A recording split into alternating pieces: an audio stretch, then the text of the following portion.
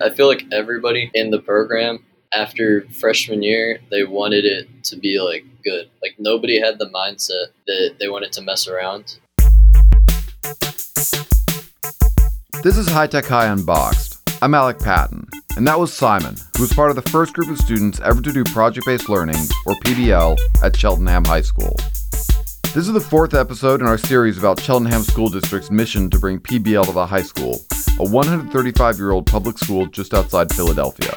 If you're just joining us, I recommend that you start with episode 1. You can find a link to the full series in the show notes. In the most recent episode, you heard about the program's first year, when 3 teachers and 62 ninth graders pretty much figured out how to do project-based learning together. Most of this episode is about what those students did when they went to 10th grade, and what those teachers did when they got a new group of 9th graders. At the end, we'll also get into what the administrators, teachers, and students learned from the first 2.5 years of the program. And that will bring us up to the beginning of 2020, when all these interviews were recorded. In March 2020, of course, everyone went into lockdown, and it just felt too weird to publish a series where kids and adults talked about being in classrooms together like it was no big deal. So this story's been a long time coming, but it needs a little more to bring it up to date. So in our next episode, the series finale, we're bringing together a bunch of folks from these episodes to talk about what happened to PBL when the school moved online, and what's happening now. Now back to year 2 of Cheltenham's PBL program, which is to say, the autumn of 2018. For Simon, coming into sophomore year, it was clear that the 10th grade teachers had learned from what happened the previous year. I wouldn't say like there were more rules or anything like that, but the projects, they're kind of managed more like organized. Like in freshman year, we started a lot of projects and we meant to make them go really far, and then we would kind of just like finish them really fast or not even finish them and then start another project. So the structure like in the actual program was definitely there. We finished every project we started, and it felt more consistent. To find out how the teachers managed to do that, I talked to Linsa Sunny, who taught 10th grade chemistry. You heard from Linsa in the last episode. She was officially part of the original PBL team along with the 9th grade teachers, with the idea that joining the team at the start would give her an extra year to prepare for when the cohort reached 10th grade. Seeing the challenges of that first year definitely gave her pause. I never thought this isn't for me. I just was concerned oh no, what's going to happen next year? How are we going to fix this, or how are we going to figure this out? And I would say probably by the summer when I really got to know my team members better is when I just felt, oh, okay, this is fine. We'll be okay. Because I just got so comfortable with Lindy and Jerome very quickly. We clicked very quickly. That week that we spent in the summer, we just figured everything out. We had the first month of school planned almost. We had this awesome first project to launch with. We had our schedule figured out for our 4 periods. I just felt very comfortable because I could see this is the format that we can establish. And I saw structure within the projects that we were planning.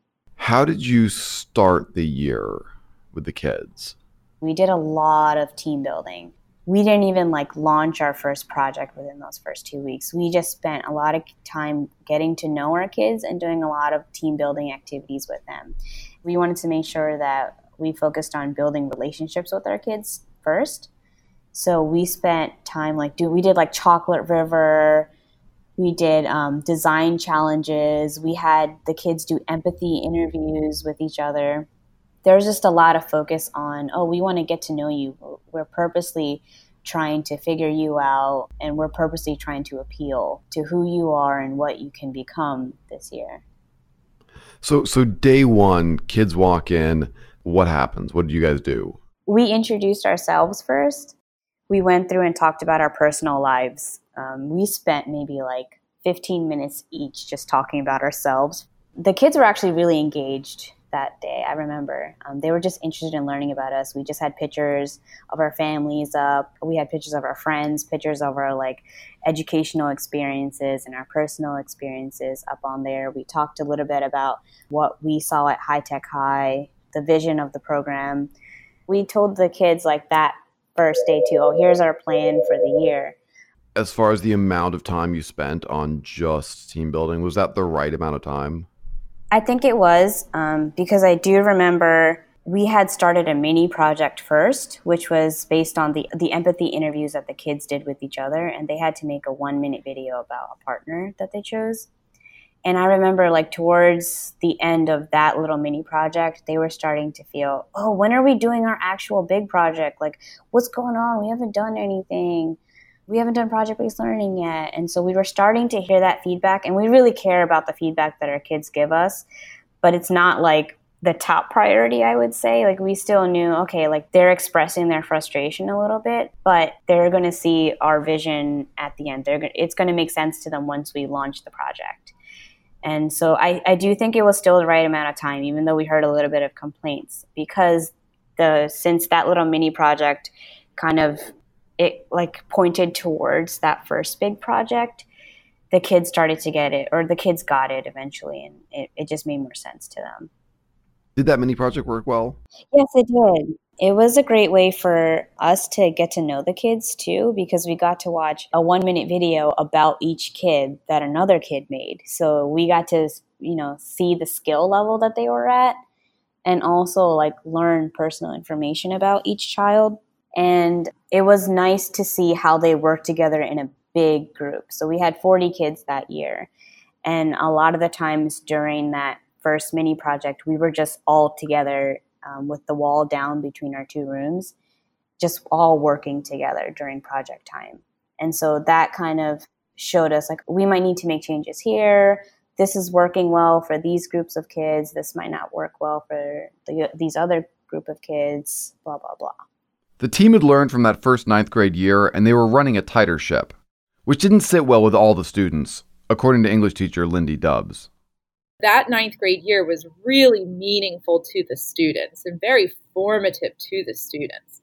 So then when we got them as 10th graders, they had already decided in their minds a very clear definition of this is what PBL is.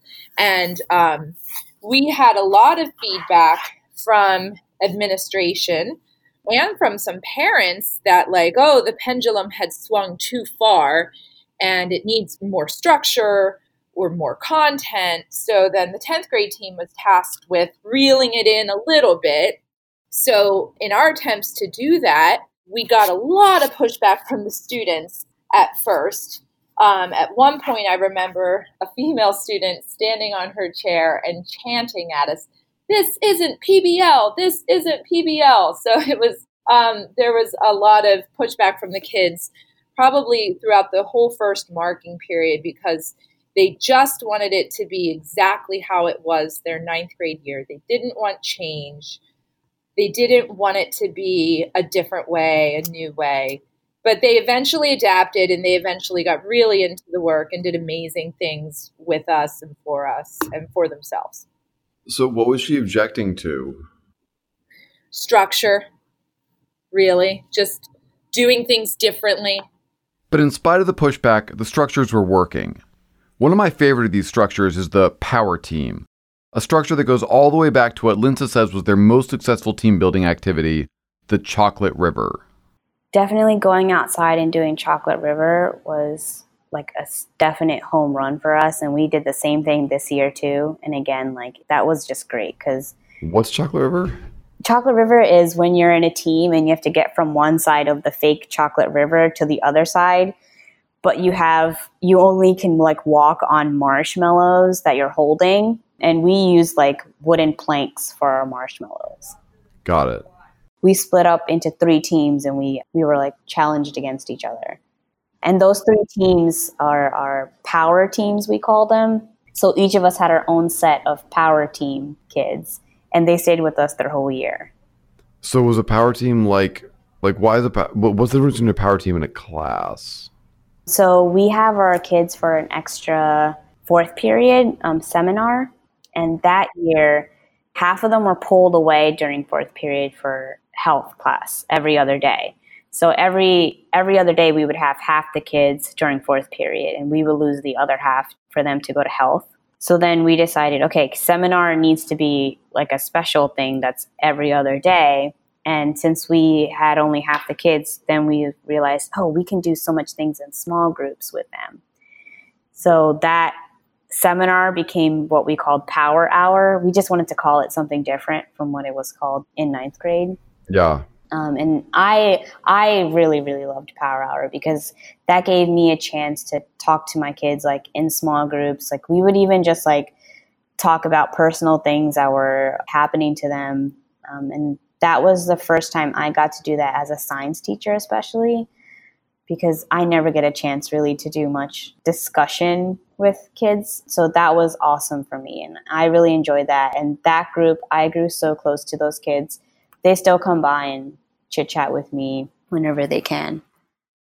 So you had 2 groups of 20 kids, and you split each of those groups in 3. Yep. So you had like a total of... It was either 6 or 7. So you had a total of 14 kids right. who were in your power group, but only 6 or 7 at one time. Right. And if we did like any big group activities, we would try to split them up in 3 as much as possible. So then they were in smaller groups for us. The power teams helped to build the community, but what really built up the community was the project. The one that had Linsa so excited when the team planned it in the summer. Our first project was actually the Invisible Americans Project. Back then it was called the Mirror Project. So the Mirror Project, the 2 products that the kids have to make were essentially when you put them together, they are supposed to form a mirror. The kids made a mask and a frame. So the mask would sit inside the frame and sort of look like a mirror that's reflecting back at you. And they all focused on a disenfranchised group in America. Around the frame, that was more the social studies piece. The kids had like statements and some research about their disenfranchised groups. And on their mask, they included symbolism that they had taken from their poems that they wrote in English. And they had made the mask with me in chemistry class. And we also made mirrors in chemistry class too, as like a chemical reaction. We took glass and formed mirrors from it. Oh, cool. Yeah, it was cool stuff. And some of the products came out so beautiful. They're still hanging up in my classroom. I'm like looking at them as I'm talking to you. If you'd drawn up like a list of, I think these kids are going to do really well at the Mirror Project, but these kids aren't going to make anything that impressive. Did the way it play out roughly match your expectations, or were there kids who really surprised you? Oh, that's a great question. There were kids that really surprised me, actually, because we were still, of course, getting to know them, but also even in their process, it was just very interesting to see like, oh, like your product started off looking like not that great, but your end product, now I see the vision that you were going for. Or it might have been, oh, now I see like you tried it a second time and now you got it to where it needs to be. So since I am the science teacher in this too, I didn't get to see a lot of the background research that they had done too. So it wasn't until the final product that I really saw like who the focus was for each of these kids, or which group of Americans was the focus of. And so there were a lot of kids actually that surprised me. I would say maybe like 5 or 6 that I at first would have thought, oh no, this isn't going anywhere, but they just came out and it was like such a professional looking product. Why do you think that was? I think it's that artistic piece maybe, because I think the first thing that you see is, oh, the visual appeal of it. And this gave them an opportunity to take what they learned and just make it look really good. And even if somebody's not a superstar in class, it doesn't mean that they don't have a little special talent to express themselves or to share something that they learned in such a beautiful way. And I think that like beauty of the products is what shocked me. How did that beauty come about? Well, I'm assuming a little bit, but I think I'm correct. They had this urge or this drive in the beginning to get where they wanted to be at the end. And so they just kept pushing themselves. And some of the kids are just very detailed in their work. And so they knew what they wanted and they just stuck to it and just kept going. One girl in particular, she missed the due date, but she just kept going and kept finishing her work because she was really passionate and she wanted it to look beautiful. Like I didn't penalize her actually. She was in my group. I didn't penalize her for handing it in late because she was working on it the whole time. She just wanted it to be absolutely perfect.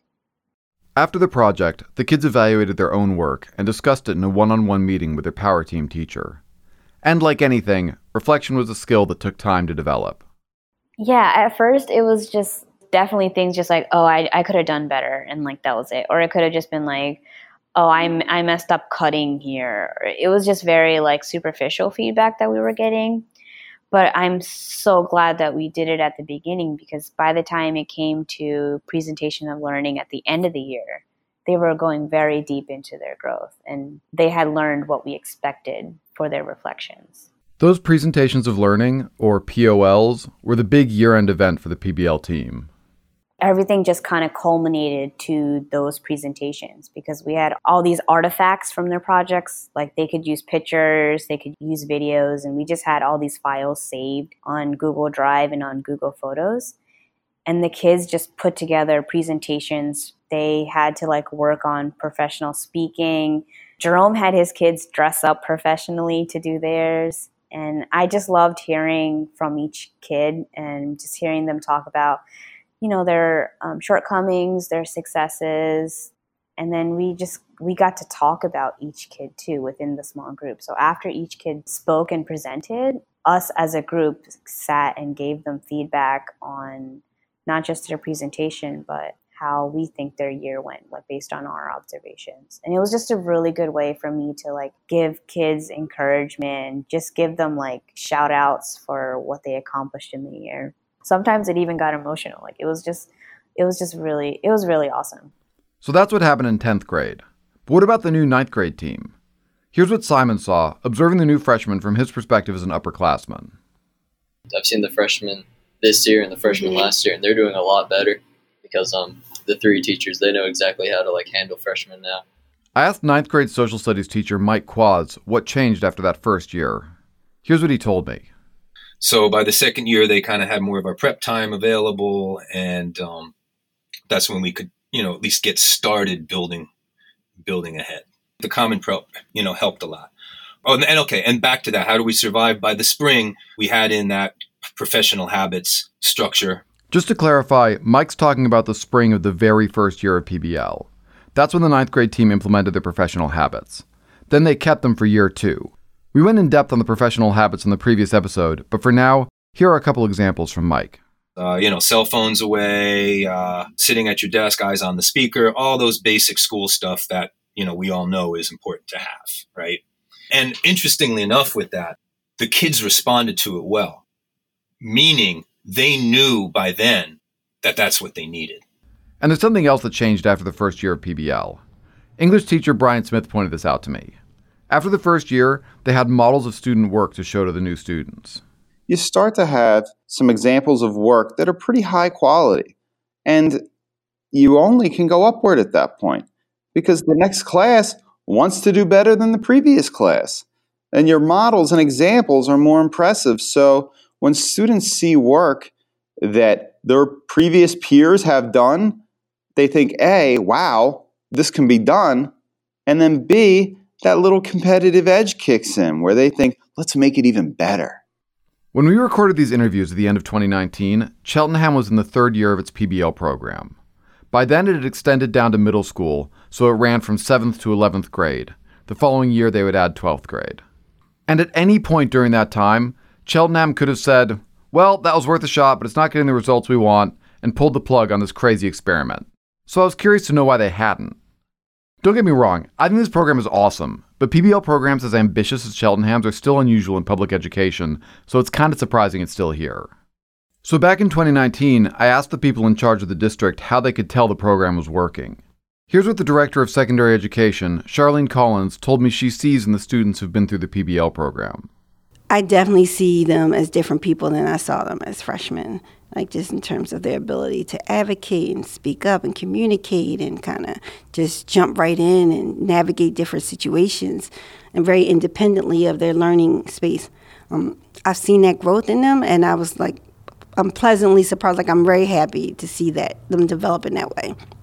I can't say our kids in our traditional program get that. Mm-hmm. So for me, that was huge. And what about Dr. Wagner Marseille, the superintendent? We haven't heard from him since episode 1, when he created this whole experiment with Colin McCarthy. Here's what he had to say when I asked him how he could tell the experiment was working. Let me share this. Though we can't quantify every experience that happens in PBL, we can say that the disparities that normally exist between academic achievement gaps, discipline, referrals, attendance. When we speak to or look at the data with students who are in PBL, and oftentimes those students who have not found success in school, they've had the highest GPA they've ever had. They have the highest attendance that they've ever had.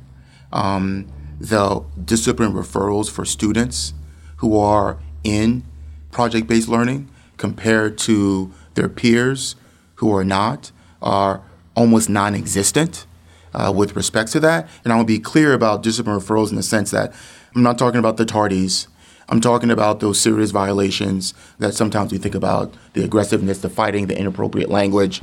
Those things don't exist. And part of that, for me, is about project-based learning has offered an opportunity where students feel connected to what is happening in their school.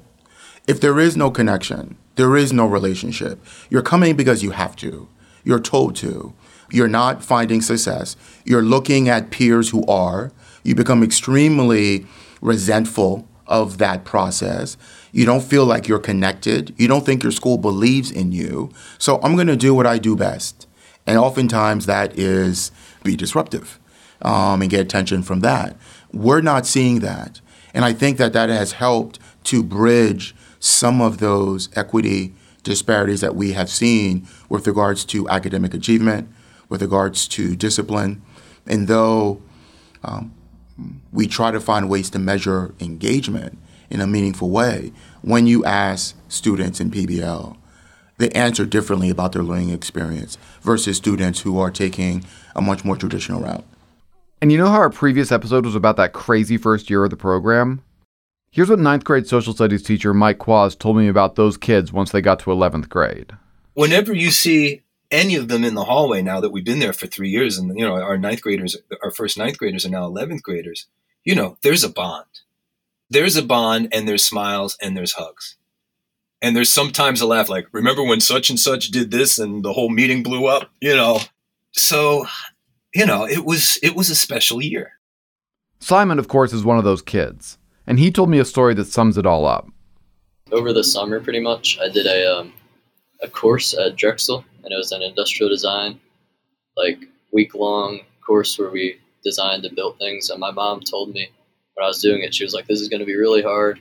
They say it's an intensive course, but pretty much when I got there, it seemed really easy to me because the teachers were guiding us through it, and I already knew a lot of the things. And since in PBL, we have to learn almost like double as hard because we're learning with the teachers. I kind of just went through it and just worked hard, and it was like light, and I learned a lot, but also it kind of showed me how like PBL is kind of great. To wrap up this series, here's some advice from Cheltenham if you're thinking of trying this in your district. First, here's Superintendent Dr. Marseille. You have to be in love with the methodology and the work and the experience. If it is just another check off, with all due respect to the superintendency, I'm sitting in the superintendency, but if it is just, I accomplished this during my tenure as a way to think about the next gig, that's not authentic. People are going to see that. So I think there has to be a love for the abundant potential of what a classroom could look like that meets the needs of every single learner. PBL creates that atmosphere. I'm sure there are others. Second, put your money where your mouth is. You may not have a generous Kickstart donation from the Avalon Foundation like we did, but this administrative team set aside dollars and set aside resources specifically to support that work. Avalon Foundation just hyper-accelerated the work for us. Third, sometimes moving slow gets a better outcome. I think we were riddled with challenges as we grew very fast and trying to figure out how do we put the resources in place to support the needs of all the teachers who are really excited about this, who are also fearful, and who need that type of a space. So Avalon Foundation provided the opportunity for teachers to have those resources. If it wasn't for that, we'd be in a very different position because we couldn't cater to those professional development needs that teachers want inside the classroom. Was that scary, putting the money into this? No, it wasn't scary at all. What's scary was, where do I find more money? As you grow and you're finding success, that is the scary part. Investing in something that you really believe in, and you have a core group of people who believe in it, and subsequently you have a core group of teachers who believe in it as well. I said it's a win-win in terms of the experience. Now here's the advice that Linsa, the 10th grade chemistry teacher, would give to her past self. I think I would tell myself to not get so worked up, I think, about deadlines and about the minute school parts, like I used to worry a little bit about like, oh, I didn't grade this in the 2-week time frame, or, oh man, like this project is like taking us like 12 weeks when it should have just took 10. And I would just tell myself, okay, you need to just relax more. Everything's going to be fine and great. Like, we're going to enjoy this year as much as we can. And I think another thing too that we're definitely addressing this year is focusing more on challenging those kids who are at the honors level. Because last year, I know personally for me, like I put that a little bit on the back burner with the honors requirement for chemistry. And it was just kind of like an add-in, like, oh, we're all making like a giant periodic table. So honors kids, you're making 2 pieces of it instead of 1, like I wish I could go back and spend more time developing the honors curriculum a little bit more. I just want to point out that Linsa's 2 pieces of advice to herself are to relax more and to do more work, which is a contradiction, but it's also what most teachers tell themselves they're going to do every year. On a similar note, here's 9th grade English teacher Brian Smith. It would just be, you got this, because I think I'm really glad with the choice I've made to join this team, even though in my 18 years of teaching, the past 3 years have been the most exhausting, the most time-consuming, and, this job has consumed my life more than it ever has. And in my previous years of teaching, these past 3 years have also been the most rewarding. Think about this all the time now, night and day. So it's cool to live for a cause. We're going to close with the 2 students I spoke to, Kayla and Simon. My advice would be, I feel like it's not, I wouldn't say more important, but it's really important to make a relationship with your students instead of just teaching. Like with PBL now, like I have more, I can say that I don't have a favorite teacher in PBL because I love them so much. Like they're all great to me, and I have a really good relationship with every single PBL teacher. So I feel like it's better to be in an environment where like everyone is like in a relationship with everyone and like a better community. So really try to make a relationship with your students instead of just trying to teach them. So that's my advice. Yeah, I honestly don't know what I would say, except for definitely talk to other PBL teachers because they do a really good job.